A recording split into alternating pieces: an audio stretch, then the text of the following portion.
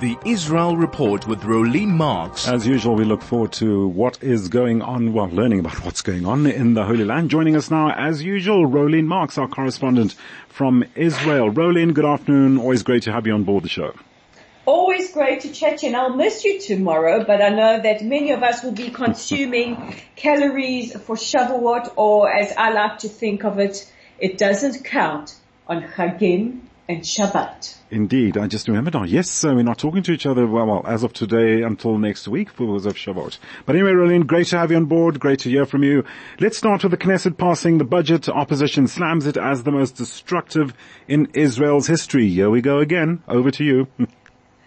Well, as we keep saying, never, ever, ever, ever a dull moment in Israel. So, what everybody was waiting for was the crucial state budget to be passed. It passed with a vote of 64 to 56 yesterday, and the package for spending will be $131 billion for this year and $139 billion for next year. But of course, there were a lot of intense discussions leading to that, arguments around the allocation of this budget, where it's going. One of the great areas of controversy, actually creating a lot of tension in the coalition, was the allocation of funding to the ultra-Orthodox communities. The United Torah Judaism and the Prime Minister reached an agreement early yesterday, and then he had to tackle Ben Gvir and his Otzma Yehudi party. So what we know is that $68.5 million will go to Jewish religious students, with a total of 1.37 billion allocated to the ultra-Orthodox community. Now, there were many protesters outside the Knesset yesterday. They estimate that at about several thousand. And a lot of concerns that money is going to the ultra-Orthodox community and ignoring small children, like early age division children. The opposition have called this budget the worst budget and the most destructive budget in the nation's history. Netanyahu actually praised the coalition for coming together and reaching an agreement. He had to warn them over the weekend, saying, stop the nonsense and start governing. And Bezalel Smotrich, he is the finance minister, has said that the budget will provide stability and certainty to the economy. However, no sooner had the budget passed than the shekel weakened against the dollar on the news that this budget had passed. So not a lot of hope in where the allocations have been allocated, for want of a better word, and not a lot of confidence from certainly from the United States. And also back on the agenda is the judicial overhauls. The Prime Minister just a short while ago has released a video to his various social media channels. He says, we will of course continue with our efforts to arrive at a broad consensus agreement to the extent possible on the issue of judicial reform. I believe with goodwill and real will, it's possible to come to agreements that will serve all citizens of Israel. Now, you know that the judicial overhaul has been shelved until after the budget has been passed. That has now happened, so it'll go back on the agenda. Now, earlier today, a Likud minister, Miki Zohar, he is the Minister of Culture, said that if there is no broad-based consensus reached, they will pass the reforms unilaterally. Of course, we've been discussing at great length the divisions created by the judicial overhauls in their current draft. and it's an absolute imperative that some kind of agreement is met, because it has already created massive chasms, not only in Israeli society, but in the Jewish diaspora community as well.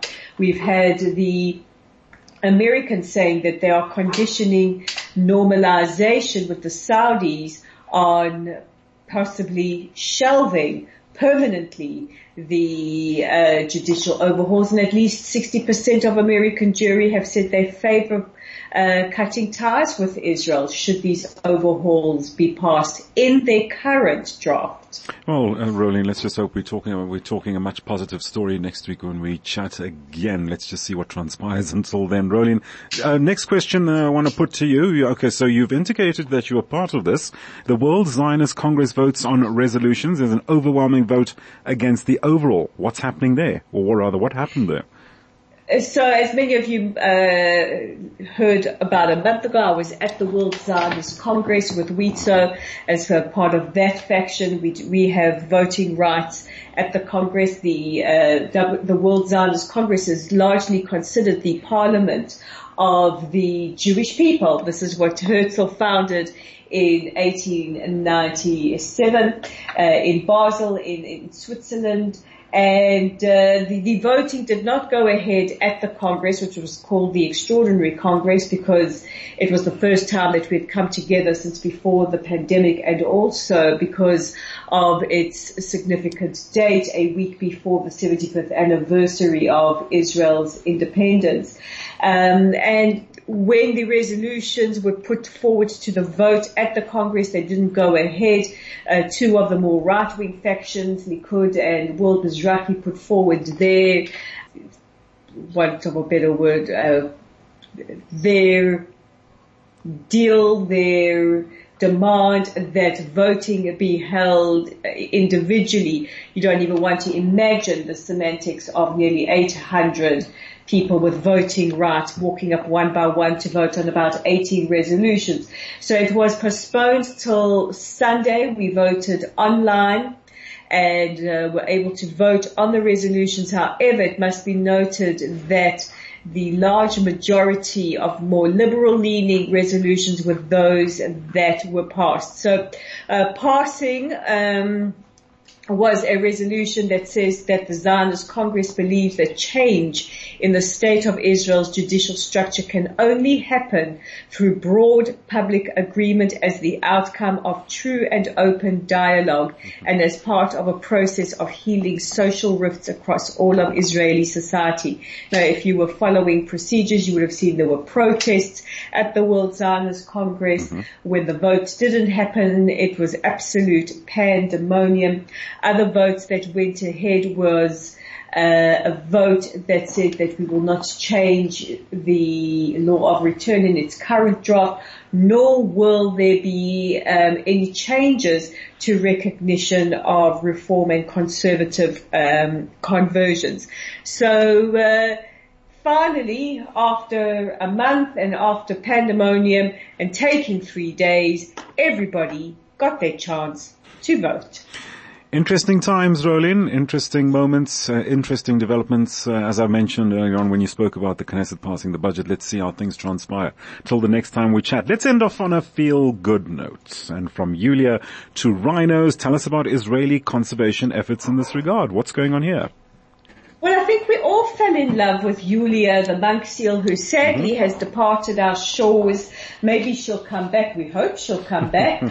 But what she brought with her was not just a tremendous amount of joy and unity to a very, very fractious Israel at the moment, but she also highlighted Israeli conservation efforts when it comes to endangered species. This particular species, the monk seal, one of the most endangered in the world, apparently only 700 of these particular kinds of seals left. And, you could see by the way that she was treated in Israel that her safety and her the integrity of what she was here to do, which was to shed her coat, was treated with the utmost respect. Of course, the Delphi's Institute, which monitors and researches marine mammals, were monitoring her, working with the Turkish Marine Institute who had spotted her before, and they were doing everything they could to record